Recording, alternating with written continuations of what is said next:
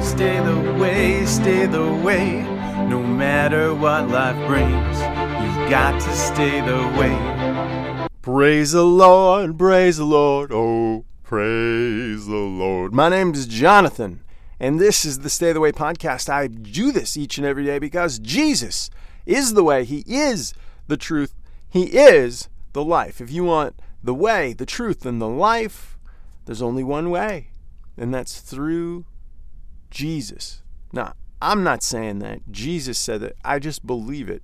You can look that up for yourself in John 14, verse 6.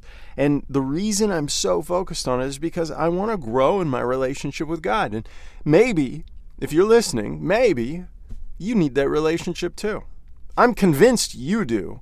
The question is, are you convinced that you need Jesus' help? You see, I've tried to fill that void in my heart with everything under the sun. Drugs, money, women, alcohol, work, sex, you name it. And nothing fills the void. Nothing. But the moment that I asked Jesus to come into my life, everything changed. The peace of God came into my life and changed me forever. And it's the very reason that I'd come back and do this each and every day, that I'd grow in the knowledge and grace of God, and that possibly I'd lead someone else to know of Jesus as well. And so today, being the 29th, would be in Proverbs chapter 29, matching the day of the month with the chapter in Proverbs. And that way we have a battle plan for the day. Now, what I'm going to do is pray, which is simply just talking to God. I'm going to ask God that He would help me and that He might help you, as you're listening, to take in the Word of God from Proverbs and apply at least one verse in my life, maybe in your life, maybe more. You might get many today, but at least one. That's the minimum. That we would put hands and feet on it and go change the world for Jesus. Because He loves me, because He loves you. In Jesus' name, amen. So, Father, I would just ask for your grace on our day. We lift up the Word of God to you. Thank you that the only two things that are eternal on this earth are the souls of men and the Word of God. And then we have an opportunity to put the Word of God into my soul right now for your glory. Amen. He that being of often reproved hardeneth his neck, and shall suddenly be destroyed, and that without remedy. So don't get hard. Don't have a hardened heart about receiving correction. That'll protect you. When the righteous are in authority, the people rejoice. Hallelujah. But when the wicked beareth rule, the people, they mourn. Whoso loveth wisdom rejoiceth his father, but he that keepeth company with harlots spendeth his substance. And we see that in the Bible itself. There's the story of the wayward son, the one who asked for all of his inheritance up front while his dad was still alive. His older brother was still alive. And his dad said, okay, sure. He gave it all to him, and he went and spent it. Burned it all off. Spent it with harlots, spent it on his own substance. And the beautiful thing is, the son, realizing his lack and need, decided to come home.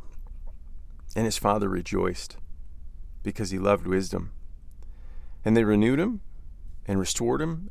And if you are that wayward son or daughter right now, you can be restored as well.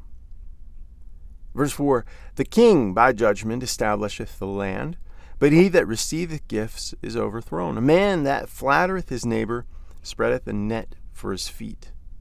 Verse 5. Verse 6, the transgressions of an evil man there is a snare, but the righteous doth sing and rejoice. The righteous considereth the cause of the poor, but the wicked regardeth it to know it not. So you're seeing a lot of contrast between what does a righteous person does and what does a wicked person do. Verse 8, scornful men bring a city into a snare, but wise men turn away wrath. And so, Lord, please help me to be wise. If a wise man contendeth with a fool, whether he rage or laugh, there is no rest. You're not going to win because a fool can't receive. The bloodthirsty hate the upright, but the just seek his soul. So what am I concerned with? I'm concerned with souls, the souls of men. and that Jesus would come into the souls of men all across the planet. It would change the world.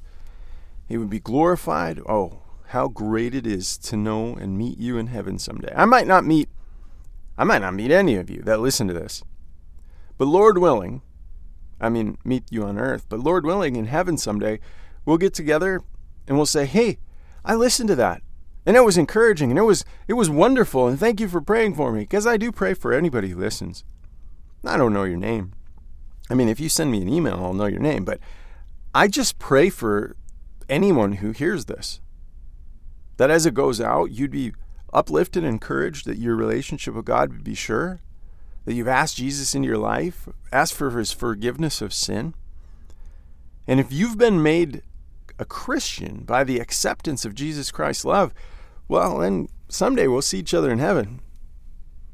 You definitely need to dig in, read your Bible, grow in his grace, be discipled.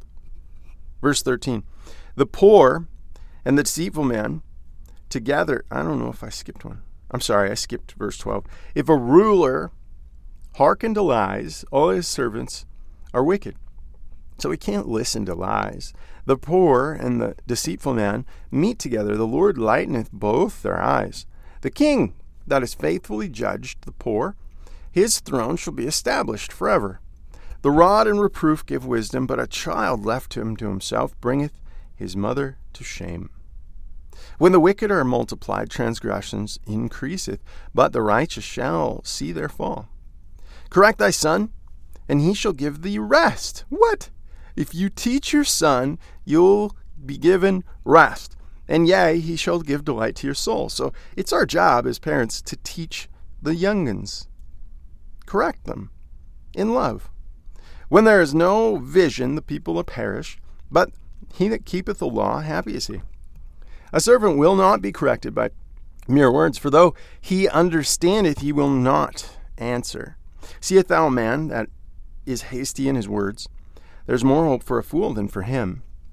He that is delicately brought up as a servant from a child shall have him become his son at length. If you love someone and teach them the way that they should go, they will honor you in their old age. They just will. It's part of life. It's a promise of God. Verse 22, an angry man stirreth up strife, and a furious man aboundeth in transgressions. That's the willful choice to sin. That's when you don't care.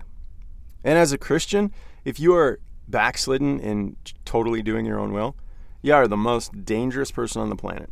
Because if you don't have the fear of God, you're not going to care about what men think, what people think. Verse 23, a man's pride shall bring him low, but honor shall uphold the humble in spirit. Whosoever is a partner with a thief hateth his own soul, and he heareth cursing and bereaveth it not. He will not correct it. He won't stand in opposition. He'll just be like, oh, it's okay. So if someone's cursing around me, like often my boss will drop all kinds of curse words and use, God's name in vain. And in the process, I'm like, God he's not really interested in damning your things. What he's really interested in is souls. And to be able to say that is standing in opposition of that wickedness. So I hope that encourages you. The fear of man, verse 25, bringeth a snare, but whoso putteth his trust in the Lord shall be safe. Ooh, I like that. Many seek the ruler's favor, but every man's judgment cometh from the Lord. An unjust man is an abomination to the just, and he that is upright in the way is an abomination to the wicked. So we have contrast here. Verse 27, if you are in the way, for Jesus is the way, the truth, the life, then you're not going to be welcomed by the unjust man. And conversely, the unjust man is not going to appreciate the justice. They like wickedness. They like stealing. They like lying. And so the two aren't ever going to get together, but love can conquer all. And we see that because of Jesus' love on the cross. And so I'm going to leave you with that. My application today actually is verse 5. A man that flattereth his neighbor spreadeth a net for his feet. The Bible tells us and teaches us that we should pay sincere compliments.